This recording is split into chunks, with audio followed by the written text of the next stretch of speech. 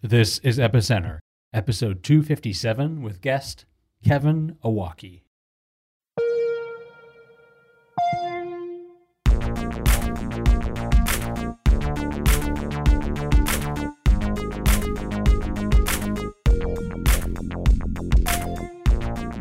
This episode of Epicenter is brought to you by DutchX, the fair and secure decentralized exchange platform by Gnosis. To learn how you can build dApps which leverage DutchX's liquidity pool, visit epicenter.tv/DutchX. And by Microsoft Azure. Configure and deploy a consortium network in just a few clicks with pre-built configurations and enterprise-grade infrastructure. Spend less time on blockchain scaffolding and more time building your application. Learn more at aka.ms/epicenter. Hi, welcome to Epicenter, the show which talks about the technologies, projects, and startups driving decentralization and the global blockchain revolution. My name is Sébastien Couture. And my name is Friederike Ernst. And today on the show, we have Kevin Owocki.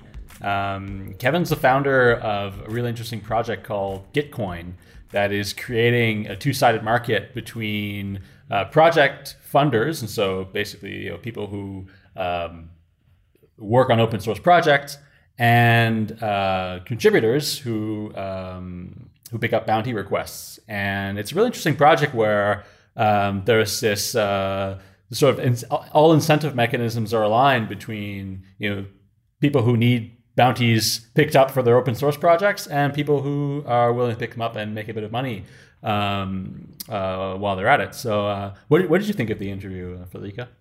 I thought it actually integrates, the project actually integrates into the existing ecosystem really nicely. It's one of the building blocks that was missing. I really enjoyed the interview.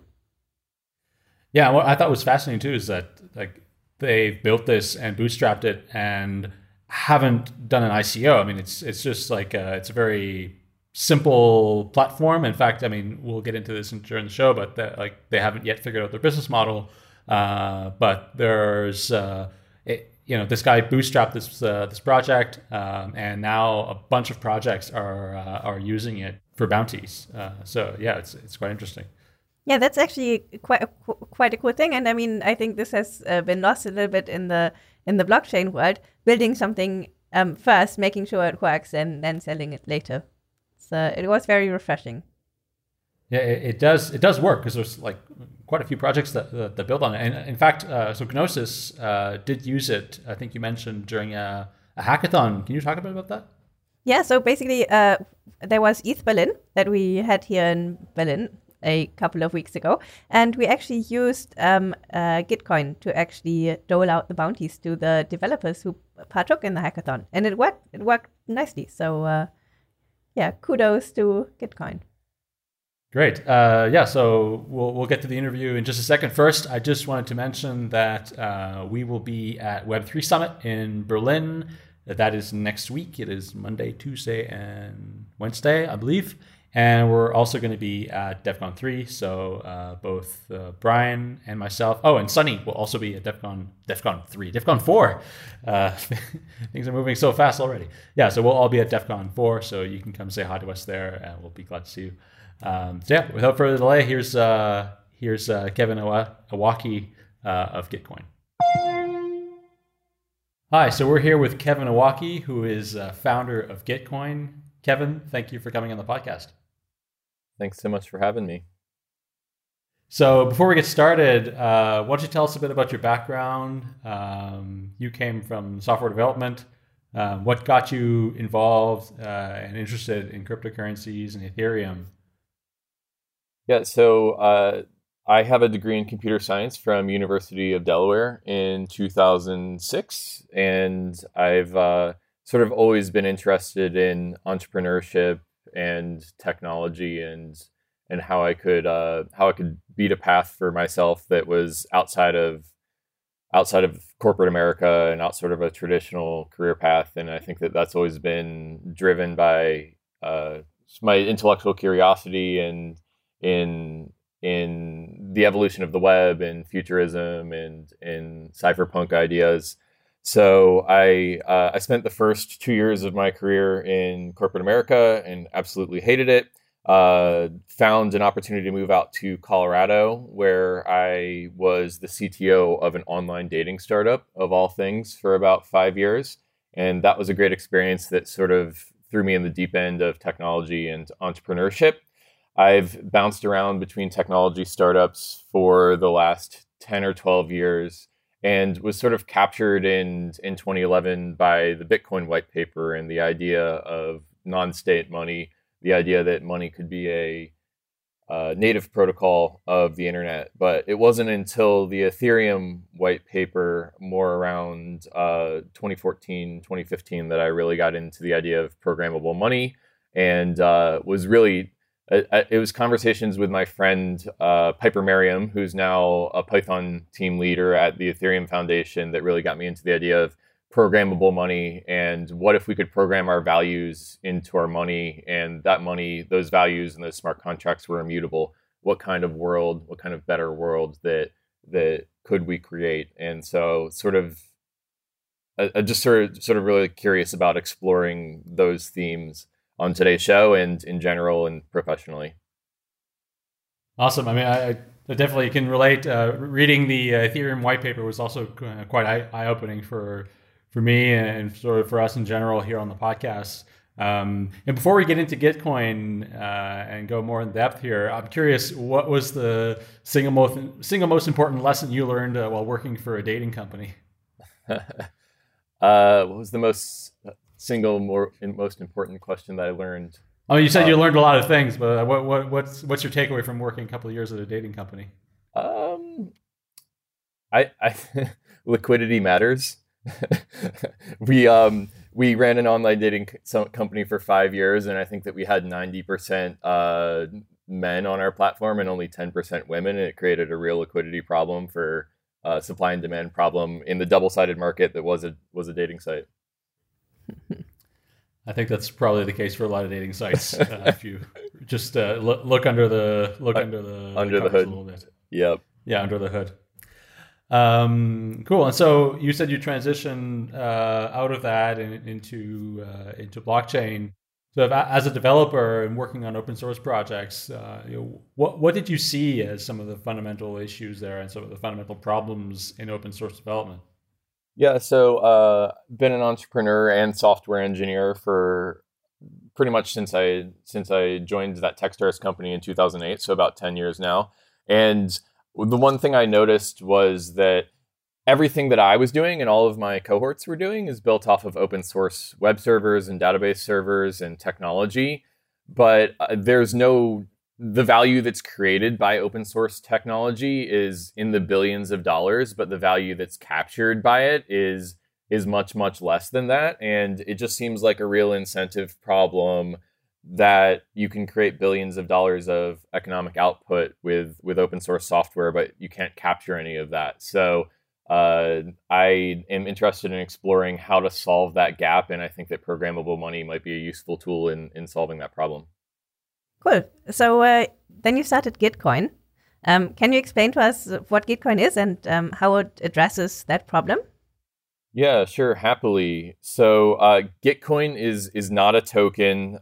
We have not decided our business model yet, and there's no ICO or no token. Gitcoin is a place where you can get coins if you're a software engineer. So it's a double-sided market where people who want to fund development, specifically open source software development, can put an ERC20, which is the Ethereum token standard, bounty on any GitHub issue. GitHub issues being where people track change requests, whether they're bug requests or feature requests on GitHub, and that will be paid out when that GitHub issue is closed.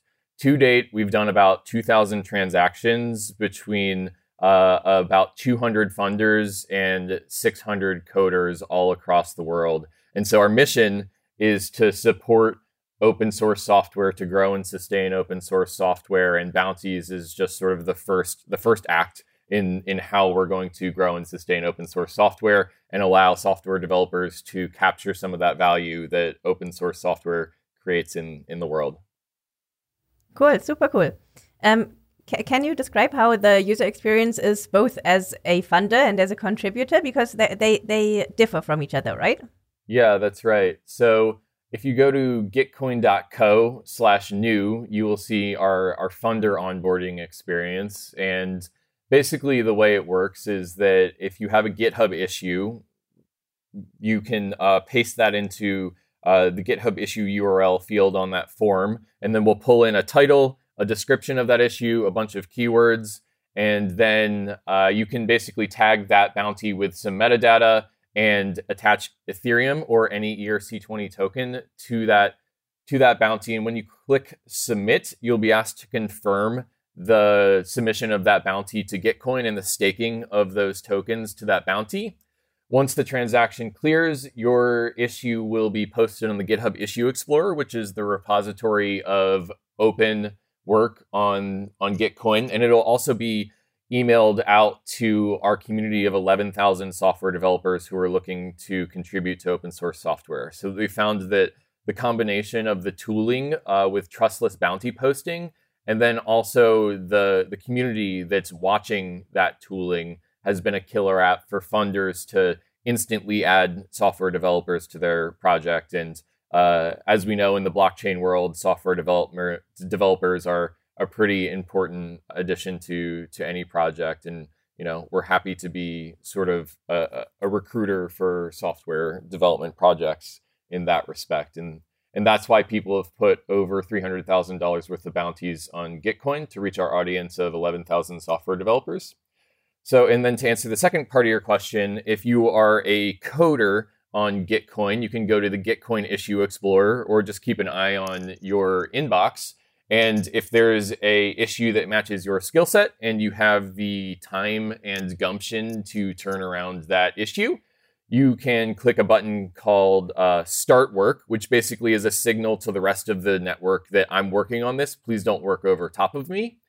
And then typically, because software development is sort of an abstract thing, there's a little bit of back and forth that happens with the funder or the repo maintainer on the GitHub issue.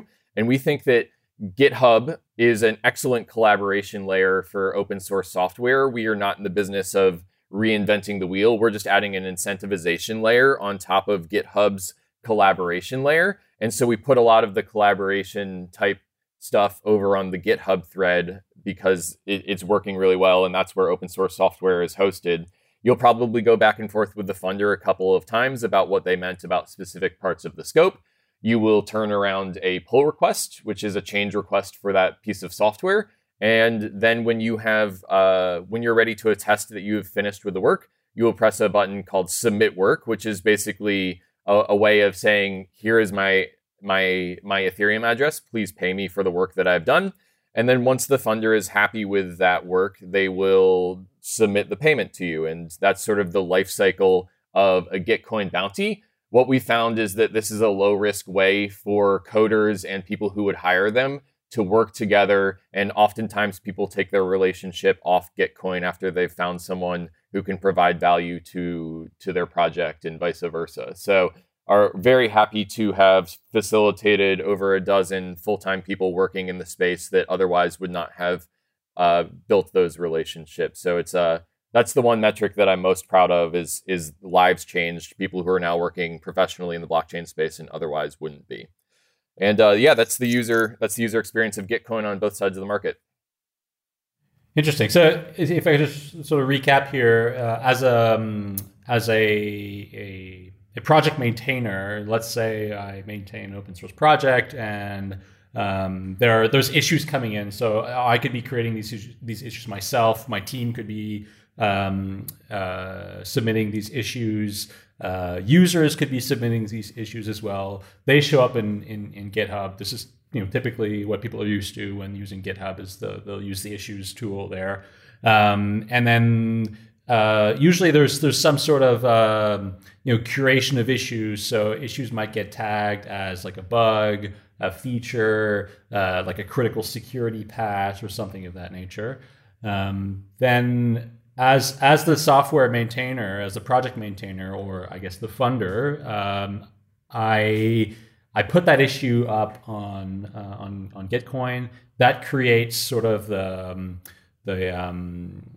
call to the market to call upon developers to address this issue. On the other side of the market, developers or contributors can pick up these issues. I guess when they're picked up, they're sort of no longer available to the market while that person is working on them. And so you mentioned there might be some back and forth, so that makes sense. And then when the issue has been resolved, the pull request gets sent on GitHub, and the project maintainer then, when he approves it, the Gitcoin automatically makes the payment, which I forgot to mention, which is sort of an escrow, I guess, while the issue is being worked on. Does that sort of summarize it correctly? Yeah, that's pretty much the long and short of it. Yeah. Okay. Now, so if looking at this, I could see a couple of things I want to address. So the first would be with regards to just like, I mean, GitHub itself seems pretty well placed to implement this system. I mean, if GitHub wanted to implement some sort of a bug bounty reward system, I mean, it would be pretty trivial for them to implement that, implement it into the issues platform. Like a project maintainer can put up a bounty. That money gets held in escrow by GitHub. And then when the issue gets resolved, the payment gets made. They could even, handle dispute resolution, this sort of thing. I mean, like these types of things exist. If you just look at Fiverr or any type of like gig economy platform, these things exist. Why do you think this has never been part of GitHub's business model to implement this sort of thing? Why do you think they've not went down that path? It seems like a pretty easy thing for them to do. It's funny. It's apropos that you're asking me this question right now while I'm in San Francisco. I'm actually from Colorado, but I'm out in San Francisco because we're sponsoring GitHub Universe right now. We think that they've built an excellent collaboration layer, and our aim is to be the incentivization layer that's built on top of that collaboration layer. And to your point, this idea has been tried before.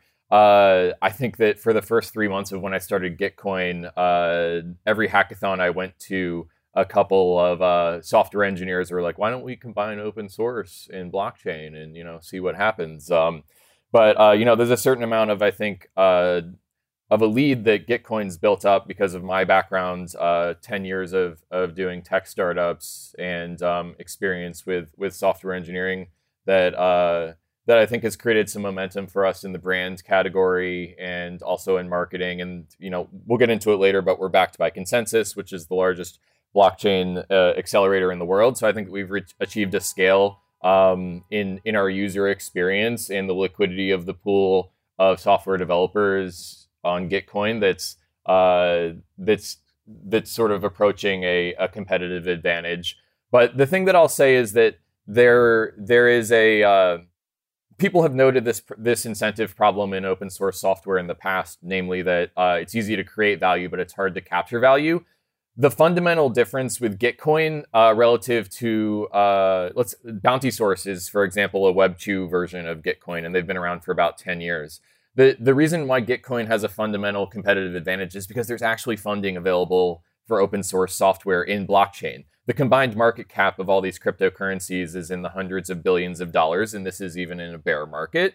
And everyone's chasing too few developers to get attention to their projects. So there's a fundamental shift in the way software development is being funded associated with blockchain, and I think that we're probably the first company that's figured out how to capitalize on that and create a liquid market for software bounties. And just to bring it back to the GitHub question, we would absolutely love to partner with them and to bake our features more into the user interface. So we'll see what happens with our sponsorship of GitHub Universe, but looking to exit the blockchain echo chamber and to bring the goodness of software development bounties and funding to the broader open source community.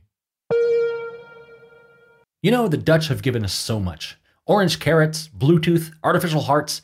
Even donuts were invented by Dutch people. But they also gave us Dutch auctions, which, as it turns out, are great for decentralized exchanges. DutchX is a decentralized trading protocol for ERC20 tokens, and it's invented, designed, and built by Gnosis. Current order book-based exchanges, whether centralized or decentralized, have a couple of issues. Miners and exchanges can front-run a trade when they step in front of a large order to gain an economic advantage, not to mention issues with securing funds, high listing fees, lack of liquidity, and pricing inefficiencies. The DutchX exchange platform uses a Dutch auction mechanism to determine the fair value for a token, and participants in a trade are encouraged to reveal their true willingness to pay, which eliminates front-running. As a permissionless on-chain protocol, it's useful for bots and other smart contracts needing to exchange tokens. And DutchX also acts as an oracle for dApps requiring a price feed. So to learn more, check out the documentation at epicenter.tv/DutchX. Smart contracts are live on the Ethereum mainnet, so you can start building today. We'd like to thank Gnosis and DutchX for their support of Epicenter. We'll maybe get into this a bit later, into sort of like the usage of the platform, but it sounds by what you're saying that most of the projects, and I guess it does make sense, that most of the projects that are on the marketplace are blockchain-related projects. Are you seeing any sort of adoption from Web 2 projects, other open source projects?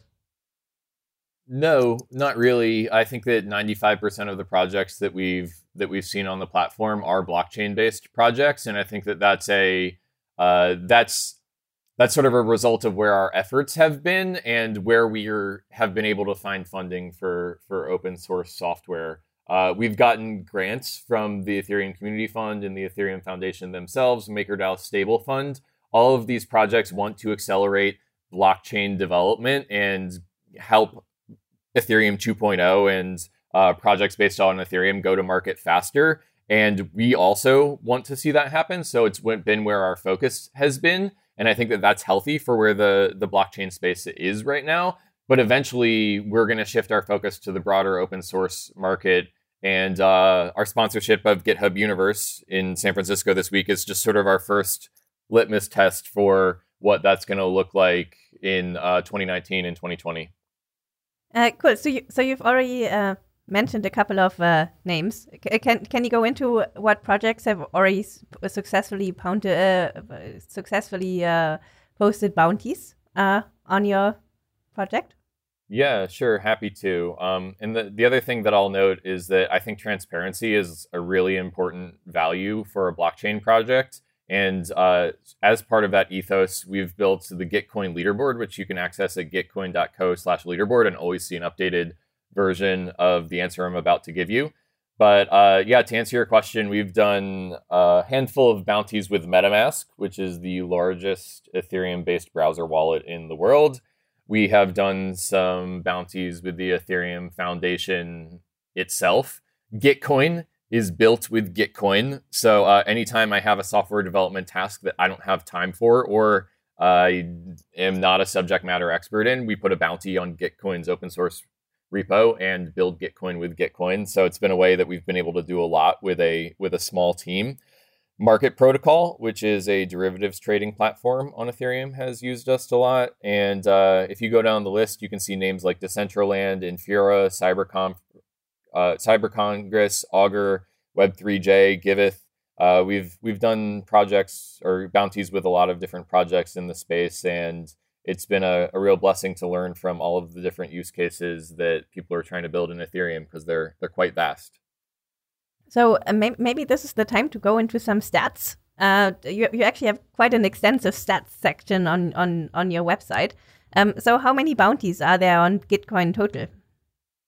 Right. Thanks. Yeah. As you noted, if you go to gitcoin.co/results, you can always see our updated stats. And the reason that we've done that is because people typically see the Gitcoin landing page and they say, oh, this looks well done and it's a good idea, but does it work? Well, hey, flip over to this stats section and here's all our numbers. Do you think it's working? And to answer your question, we've done almost about 1,000 bounties on Gitcoin over the last year. And we also have this feature called Tips, which is just sending money from person A to person B. And we've done about 1,000 of those for a total of 2,000 transactions. We have done a total of 343,000 worth of total platform value on Gitcoin. And if you break that down by month, it's sort of on an upward slope as we get more adoption in the space over time. And we've helped, let's see, the most current stat is 220 funders reach an audience of just over 10,000 developers and complete 2,000 transactions with 550 unique coders. So that's sort of the volume that's going through the double-sided market in total.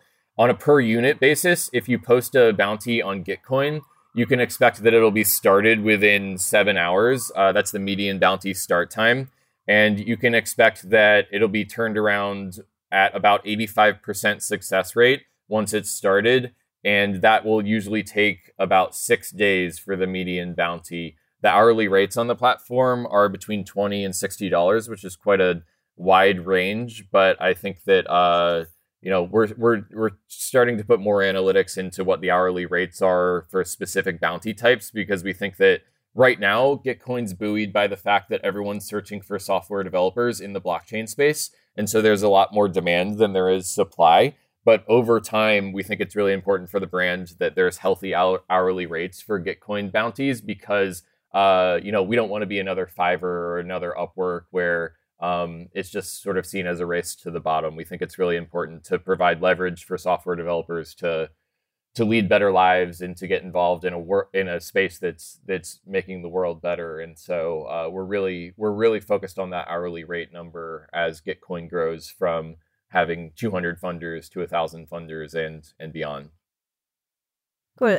So I think you named the numbers, so we could do the math. So what's the average funding of a bounty? Yeah, the average funding of a bounty is about $170.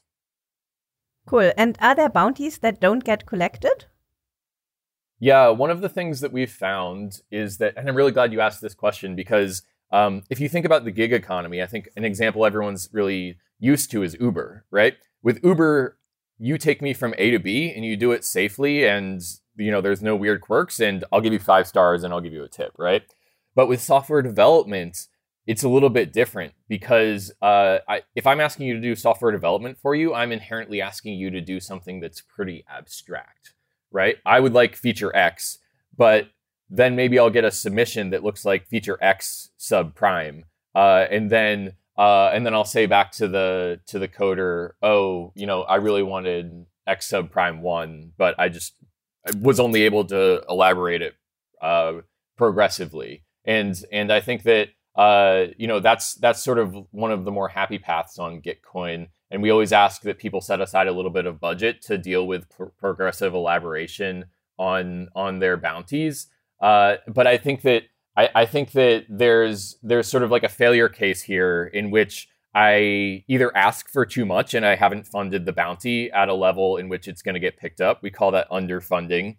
There's a failure case called underscoping of your issue. So if you just put up something that's not really comprehensible and you don't provide the right documentation for how to understand the mission of the project and the ethos of the project and how to spin up the Docker container for it, then you're not going to get a lot of bites. And I also think that, quite candidly, Gitcoin is not one giant double-sided market. We're a bunch of small double-sided markets for Python development and JavaScript development and Solidity development and security bug hunts. And each of these little niches are their own little double-sided market. It's kind of like if you go on Airbnb and you search for a house in New York. The liquidity in Florida doesn't help you with your house or with your search in New York. And it's very much the same way when you're searching for a bounty hunter on Gitcoin.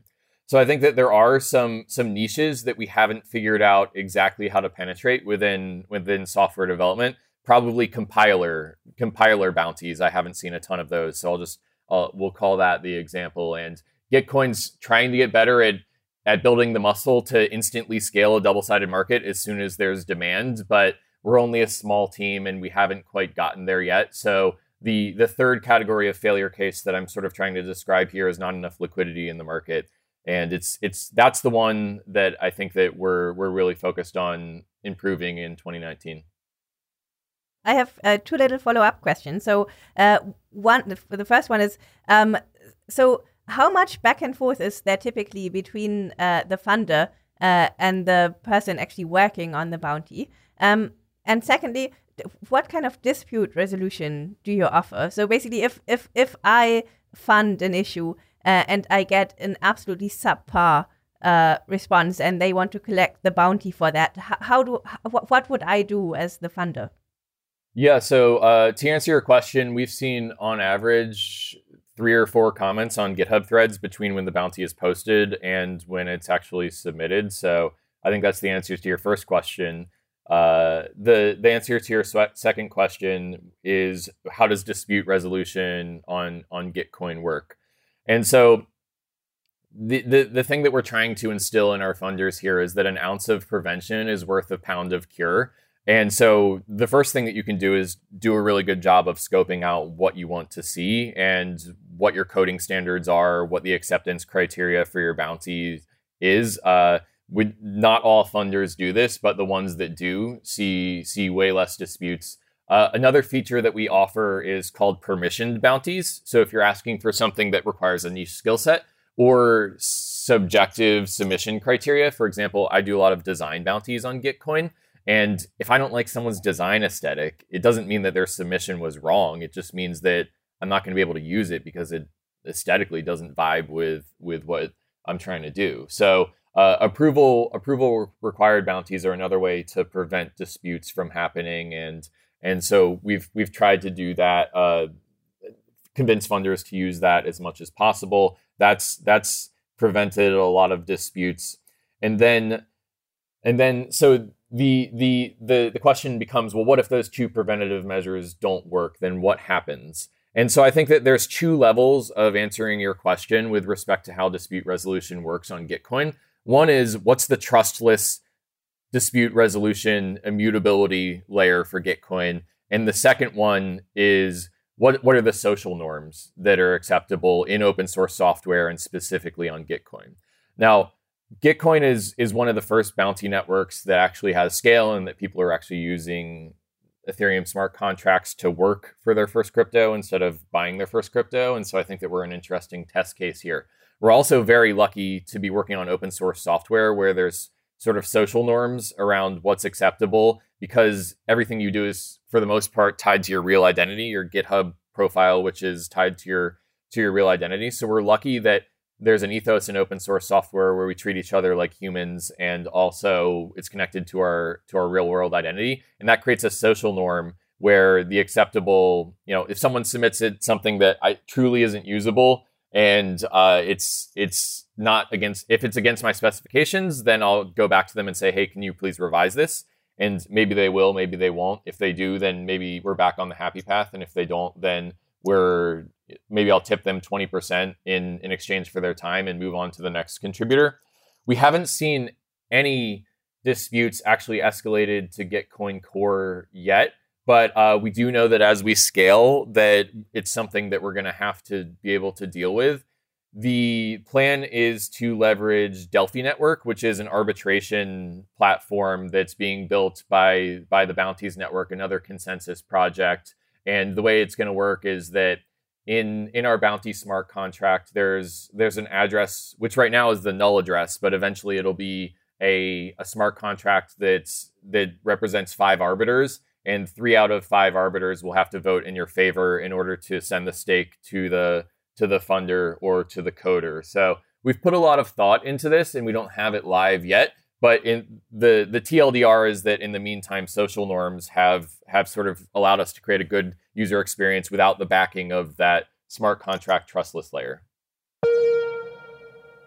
If you've listened to previous episodes with Marley Gray and Matt Kerner, you know that Microsoft is committed to providing enterprise-grade tools and infrastructure for blockchain developers. Well, the Azure Blockchain Workbench is perfect for organizations building consortium networks. Take the Ethereum Proof of Authority template, for example. It's ideal for permission networks where consensus participants are known and reputable. Ethereum on Azure has on-chain network governance that leverages Parity's extensible Proof of Authority client. Each consortium member has the power to govern the network or delegate their consensus participants to a trusted operator. And Parity's WebAssembly support allows developers to write smart contracts in familiar languages like C, C++, and Rust. Azure Blockchain Workbench was created on the same principles that drive all production services in Azure. So you know you're relying on secure, redundant infrastructure that can scale. And with built-in services like authenticated APIs, off-chain databases, and secure key management services, you can scaffold your infrastructure in just a few hours. To learn more about Azure Blockchain Workbench and how Microsoft is advancing blockchain usability in enterprise, check out aka.ms/epicenter and start building today. We'd like to thank Microsoft Azure for their support of Epicenter. On the topic of dispute resolution, I mean, this is something that we've covered, I feel like, in previous episodes. But you mentioned Delphi Network as a potential dispute resolution mechanism. I'm not super familiar how it works, but do you envision that, as you said earlier, there's sort of like different markets. So you might have JavaScript development or Python development, or at some point that if Gitcoin is successful, you might see Gitcoin open up and get into other types of software development that isn't specifically related to blockchain. It could be like security or Linux development or Windows development. Do you envision a future where, as a project funder, I would specify my dispute resolution mechanism, and so the one that best works for my specific use case, and also where I know that I'm going to find competent dispute resolution arbiters? Yeah, that's a really good question, and I think that dispute resolution is something that's hopefully we're going to see a lot more momentum in the broader space in blockchain in 2019. The way the Gitcoin smart contracts are architected is that we're using standard bounties, which is a standard EIP 1081, which is the standard for bounties on Ethereum. And there's actually an address field on the smart contract that allows you to plug and play any arbitration network that exists on Ethereum. And so I think that we're most excited about the Delphi network and what they're doing with arbitration. But as a funder, you'll be able to build in any number of arbitration networks because of the extensibility, the modular design of that smart contract. So at the moment, Gitcoin primarily is hosting bounties for the sort of blockchain ecosystem, blockchain projects. And I guess what would be desirable would be to see that expand into sort of broader development, broader open source development. So companies like Facebook and Google and other large Web 2 companies, use bounties to identify security vulnerabilities on their systems, for example. That has been quite successful, I think, for many of them. Do you see Gitcoin moving into the closed source software space, and how would that play out in your view? Yeah, I think that by and large, the ethos of the project right now, it's stated right on our mission page, is to grow and sustain open source software, the commons of the software development world. And I think that our mission is one of the big reasons why people choose to do bounties on Gitcoin. I like to say that we as Web3 designers need to design for humans and not just wallets. And one of the things that we've learned about human beings is that they decide to do work not only based upon the compensation that they're doing, but also upon the impact that work is going to have, both on their own lives and skill sets, but on the world at large, and also whether or not it aligns with their values. And I think that the open source ethos of Gitcoin has really buoyed us as we've been coming out of seed stage and growing a little bit larger. Now, that being said, there is a large portion of the world that operates on norms of closed source software. And we do plan on building a bridge from the community of Gitcoin contributors that are right now focused on open source, and building a bridge to closed source bounties. And you can expect that in the future, if you post a bounty on Gitcoin on a closed source repo, it'll maybe have an option to NDA a contributor and give you instant access to the code base as soon as you're accepted on that bounty. So that's a feature set that you could hope to see in the future. And really, what I think that we're disrupting when we go into closed source bounties is software development recruitment. And anyone who who's been on LinkedIn for more than 6 months knows that software development recruitment is broken, and there's not, or if you've spent some time doing whiteboard interviews, then I think that you might think that your interview for a position as a software engineer in a major tech company maybe doesn't approximate what the real world user experience of working in that company is. And the reason why we want to enter closed source bounties is that we think that bounties are fundamentally a better way to hire software developers than whiteboard interviews or spray and pray LinkedIn messages. I mean, you can basically just set up a screening bounty for your company and not work on something that approximates what it would be like working at that company, but actually work on work that you'd be doing if you worked at that company. And that's a really great way to understand in a low pressure way. No whiteboard interviews, no long phone calls, no recruiter screens. That's a way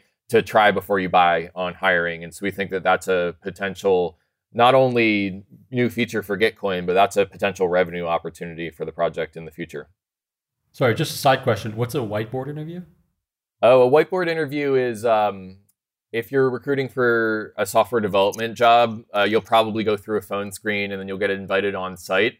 And then you'll be asked to stand up in front of a whiteboard in front of a couple people who would be your teammates and sort a binary tree or something like that. Basically, the complaint that software developers often have about whiteboard interviews is that if you want to sort a binary tree in your day job, you just Google how to do it, and then you just code it in front of your computer. But a lot of software developers are socially anxious, and so standing up in front of a whiteboard and writing something down and explaining your thoughts in front of a panel of 3 to 5 people is not really a good approximation of what it's like to do the job there. And so that's sort of what a whiteboard interview is and why it's bad in 25 seconds. Cool. So you're saying you see this more as a springboard to actually get a stable employment with a company? Yeah, I mean, I think that in some cases, bounties are a springboard to get stable employment with a company. We've also seen people that are interested in just working for bounties because they like the variety. And we have a contributor in Nigeria, and we have a contributor in India who are making Western wages by just working for Gitcoin. And so we've sort of seen both categories of people on the application. So typically, people also see themselves as part of a company. I think this is one of it's kind of where people obtain meaning, or it's one of the things that lets people have a narrative about their own life and tell people what they do for a living and who they work for, or what they do exactly. So in the gig economy, that is something that is lost a little bit, right? So basically the connection between the company itself and the employee. And my question is twofold. So do you think this is something that a lot of people actually want? Do they want to be freelancers and not be tied down, but also not have that feeling of belonging to a company?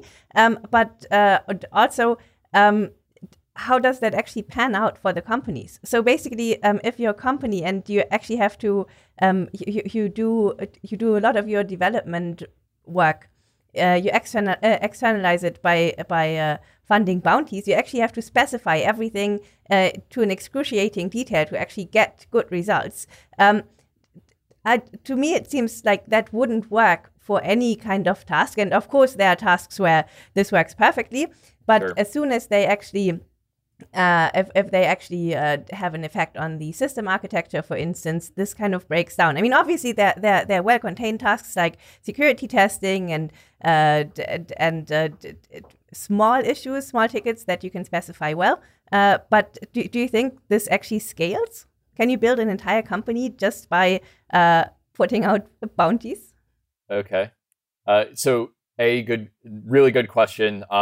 I think that we're building, and I'm going to come back to your question, but first to frame my answer, I think that we're building a completely open source financial system that's based on money becoming a core protocol of the internet, as opposed to something that was just bolted on the side. And I think that right now, 95% of the applications in the open source financial system are Wall Street 3.0 sort of financial speculation applications. And I am very, very happy to be exploring the ideas of what do open source financial system jobs look like.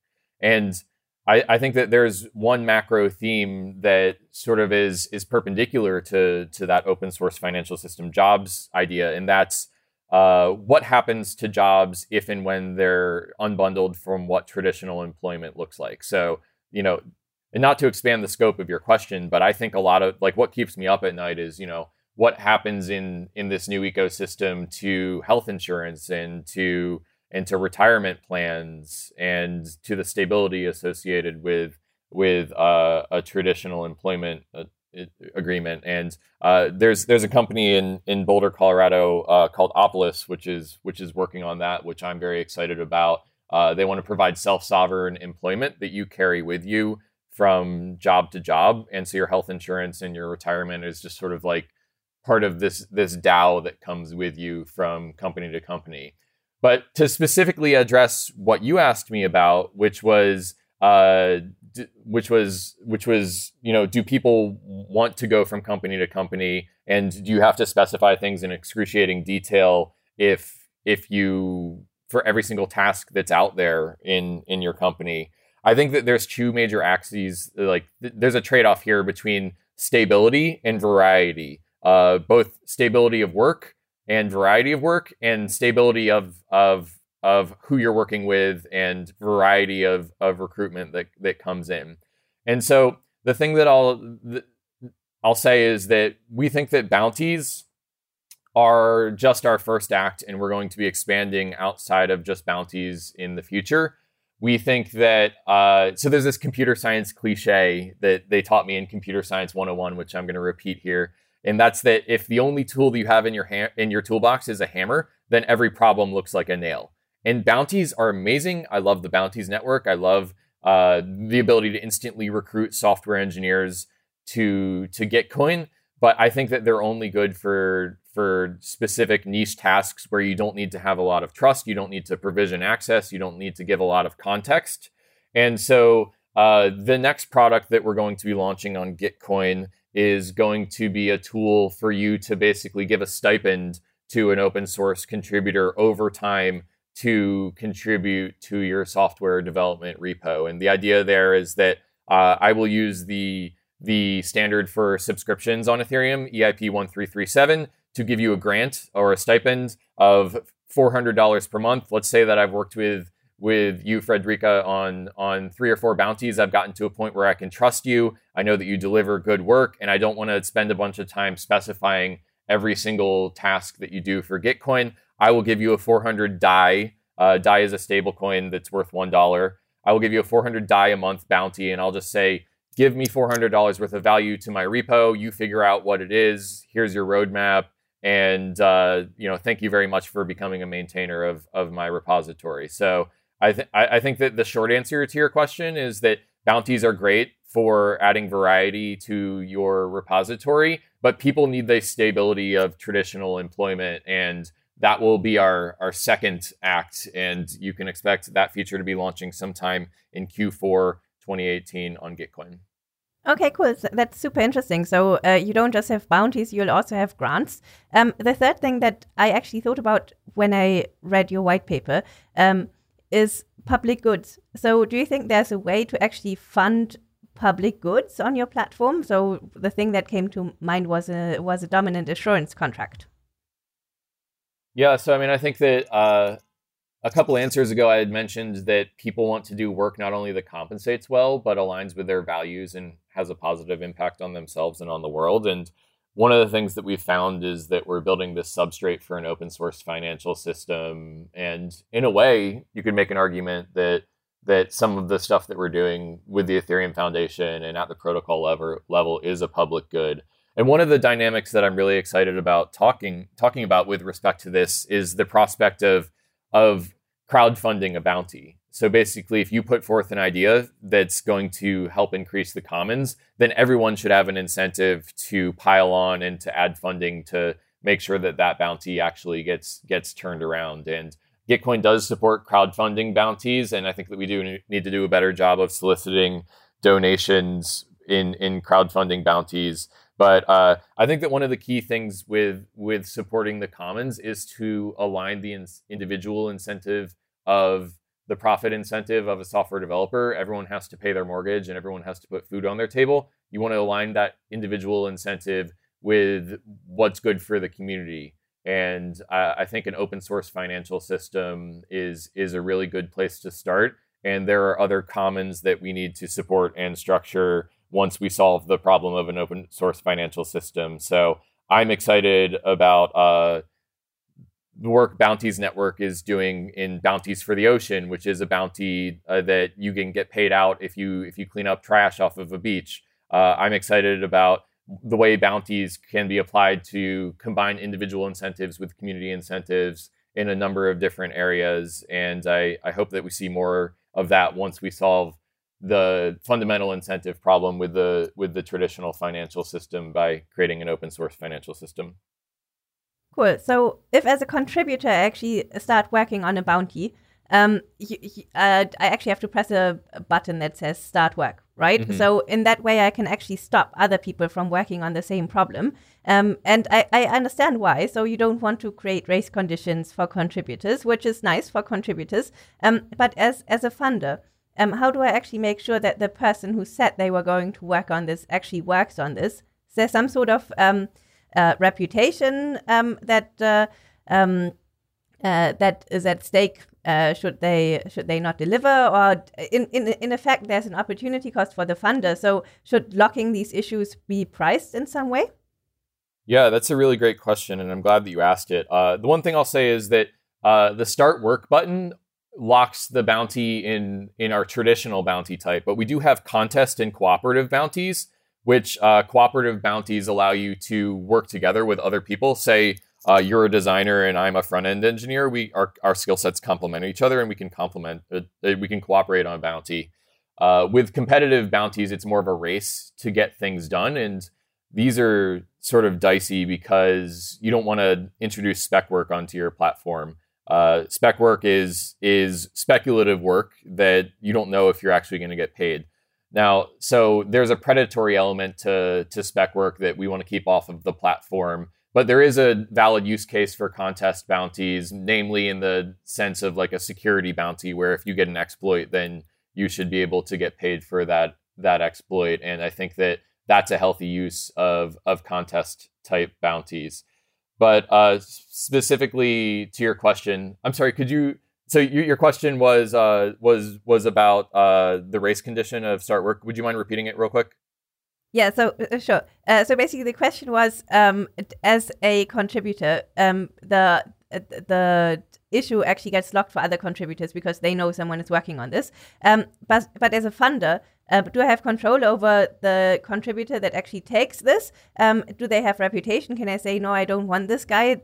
They haven't delivered on the past 3 issues, or they say I'm working on this, and then they're never heard from again. So should they actually have to put up some funds that are slashed if they don't deliver, or should they have a reputation system where you can see, oh, this person has consistently delivered for other projects, I should trust them as well with locking this bounty and making this unavailable for other people? Right. Okay. Yeah. Thanks for reorienting me there. So we have permissioned bounties, which is I'll select the contributor, they'll apply, and I'll select them. And then we also have permissionless, which is just anyone can start and work on the bounty.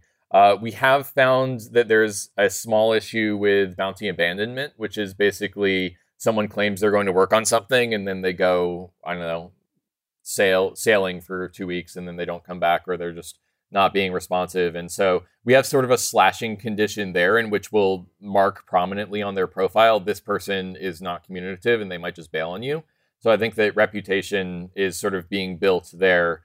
And one of the items on the roadmap for early 2019 is the ability to not only have permissioned bounties and permissionless bounties, but have a third option to stake some ether that says that you're actually serious about getting this done.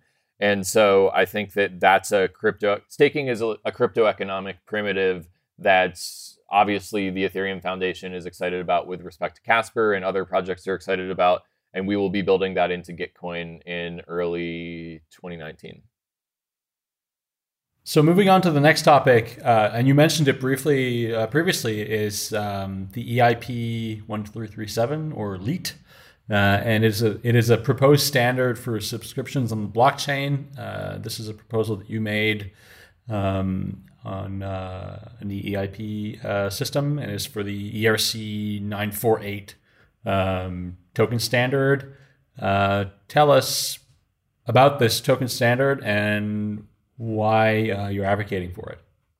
Right. Well, so as you noted, it's EIP 1337, which was an EIP number that I was watching for about a month and a half. For those of you who don't know, 1337 stands for LEET, which is short for elite, and it's one of the I think it's from gamers back in the day. If you got like a headshot in Doom or something, you'd say, "Oh, that's so elite." But it's an old geek reference. Yes, it's an old geek reference. Thank you. You're more. How many people you think were looking at this EIP, like just waiting for it to come up and posting something on it?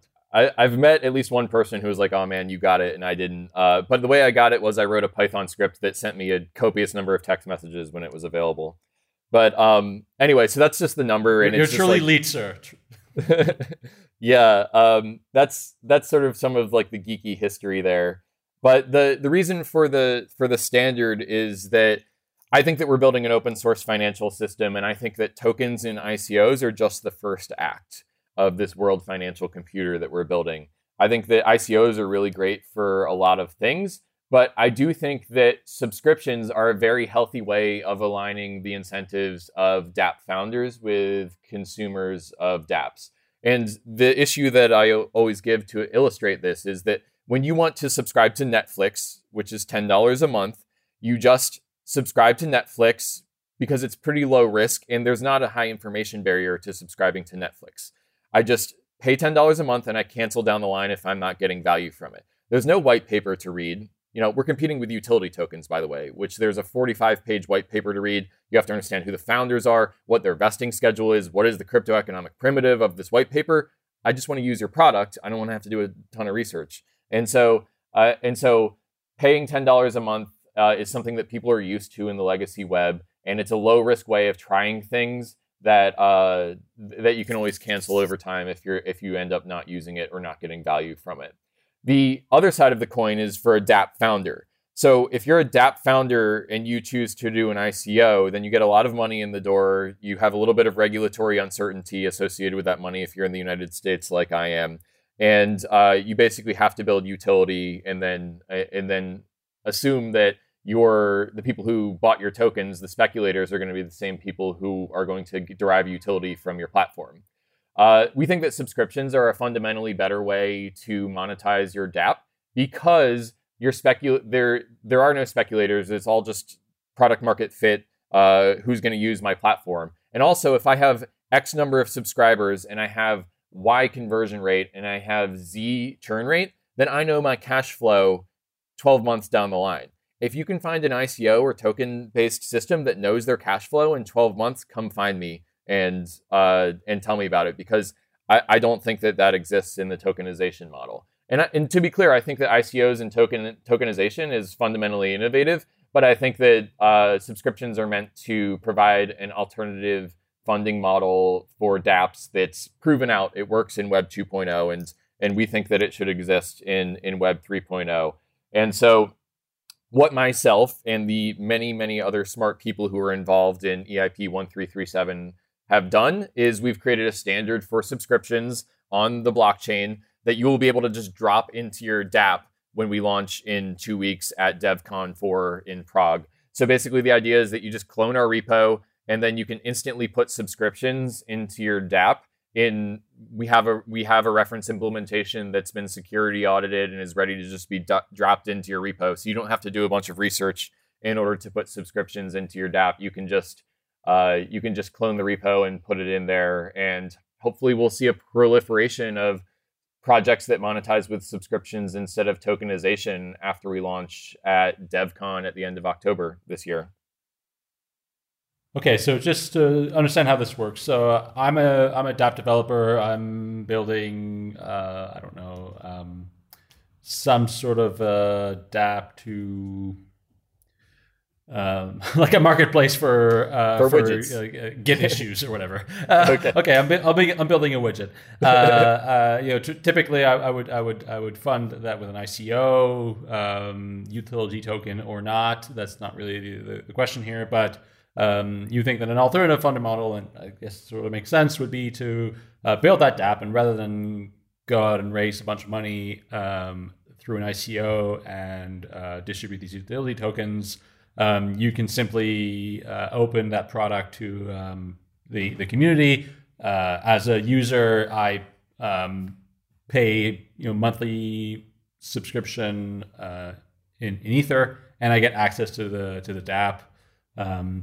How does that work from a user's perspective? Because I presume, you would want to have it done in such a way that the price would be maybe fixed to something a bit more stable, like dollars. Is that part of the standard or not? Yeah, so EIP 1337 is built off of ERC20, which is the token standard on Ethereum. And we do think there is a use case for any ERC20 token, but the ones that we're most excited about are stablecoins. And so basically the way it works is that you will, as a consumer that's going to sebastianswidgets.com and wants to subscribe to it, you'll be prompted to purchase a subscription, and you will sign in a transaction in MetaMask that is your consent to debit the, let's call it 10 DAI a month, just to stick with that price point for Sebastian's Widgets. Sebastian's Widgets ships widgets to you once a month, and you can revoke that consent at any time using the smart contract. And basically, once you revoke consent, the provider will never be able to charge you again for that widget purchase. And if you've coded sebastianswidgets.com correctly, you'll stop sending widgets to that consumer. And so the idea is that you can trustlessly create and revoke consent for those ERC20 tokens to be debited from your account using the smart contract. This seems awfully similar to other solutions that people have implemented in the past for things like video streaming, where there's essentially a payment channel that's opened up. And there's sort of transactions that are signed every second or whatever, every time period, and content that is delivered in exchange. How different is that from like a typical payment channel implementation? Got it. So yeah, you're right. The sort of streaming money use case, I think, is a really, really important one for the future of the open source financial web. And the one thing I'll say is that I'm on the business models ring at ETH Magicians in Prague this fall, and I'm by no means a subscriptions maximalist. I just think that the more that we can explore these different business models, the better. The difference between subscriptions and payment channels specifically is a difference in granularity. So subscriptions, the use case is a little bit more once a week and once a month. And also there's an expectation of how you meter the charges. So basically, if I'm paying for a video stream, just use your video streaming example, and I accidentally leave on my video stream for 72 hours, then I'm liable to get charged for way more than I would if there was just a fixed price $10 a month subscription to your video channel. So I think that the two primary differences between the streaming money use case and subscriptions is A, the granularity, and B, whether you're metered based off of exact usage or just on a monthly or weekly basis. Cool, super cool. That's a fantastic EIP. When do you think it's going to be available? So we're in a pending state right now. And there's a reference implementation that has been security audited that you can just drop into your dApp right now on in the middle of October. The official launch is at DevCon 4 in Prague, which is 2 weeks away. And so if any of your listeners are going to be at DevCon 4, please come find me and I will give you a copious amount of swag that all says Beelite on it. So come find me at DevCon 4. That's the official launch date, October 30th. Cool, fantastic. So we've spoken a lot about financing different things, but we haven't spoken about financing Gitcoin. So how do you finance yourselves, and how do you make sure you can pay out your own bounties? Good question. The Gitcoin was initially funded by myself with the gains I made in the 2017 bull market for Ethereum. And I was lucky enough to be introduced to Joe Lubin, who is a co-founder of Ethereum and also the founder of ConsenSys, the largest blockchain venture studio in the world. Was lucky enough that he believed in our mission of growing and sustaining open source software, and also realized that Gitcoin is a bolt-on accelerant to his portfolio of 50 to 100 blockchain-based projects. So he has agreed to fund us while we explore the intersection of jobs and open source software and bounties and subscriptions and all of that good stuff. And I'm super thankful to Joe and to the ConsenSys Mesh for being a supportive place to experiment on it in this area.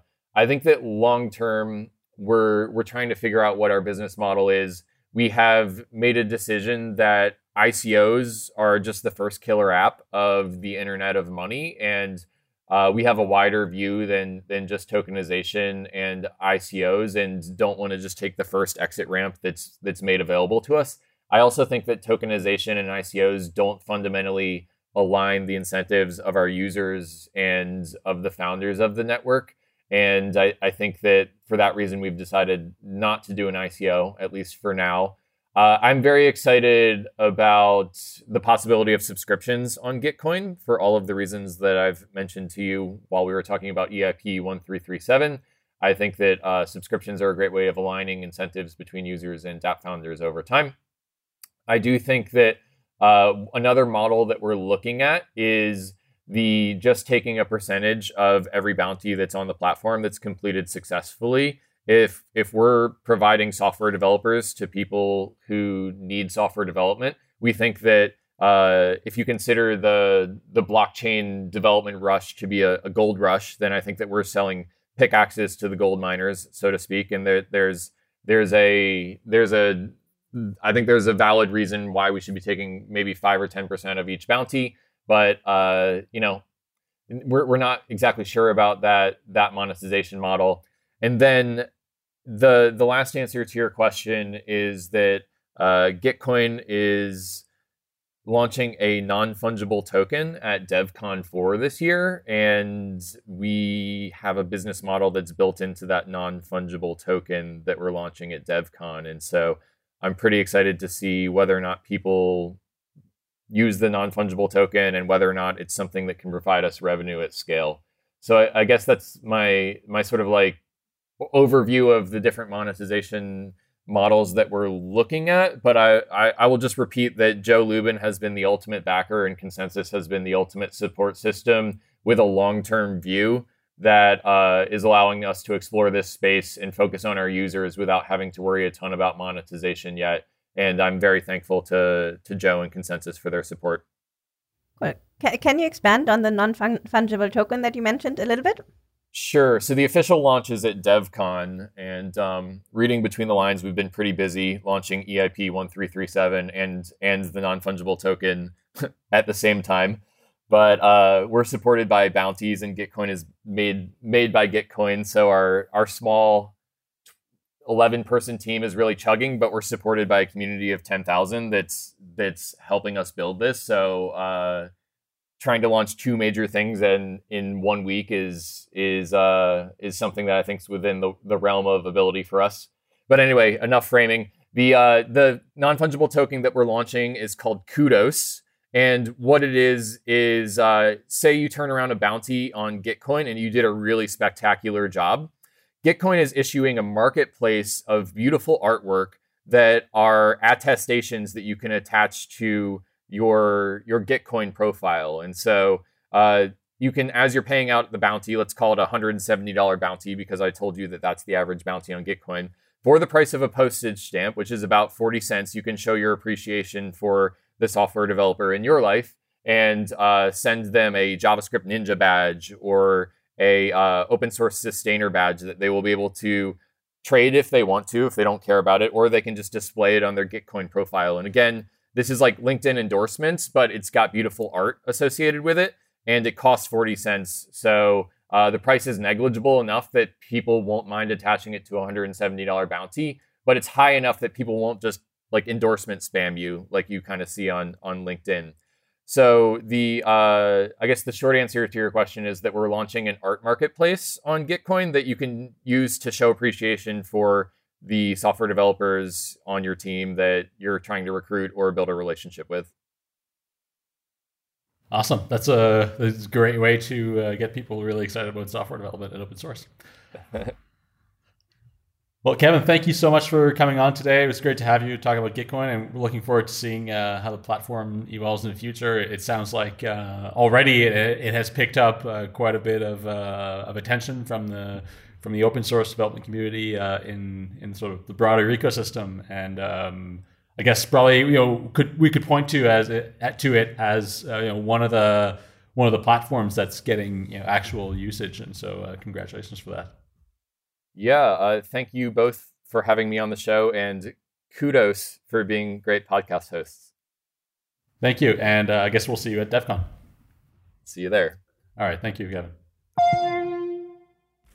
Thank you for joining us on this week's episode. We release new episodes every week. You can find and subscribe to the show on iTunes, Spotify, YouTube, SoundCloud, or wherever you listen to podcasts. And if you have a Google Home or Alexa device, you can tell it to listen to the latest episode of the Epicenter podcast.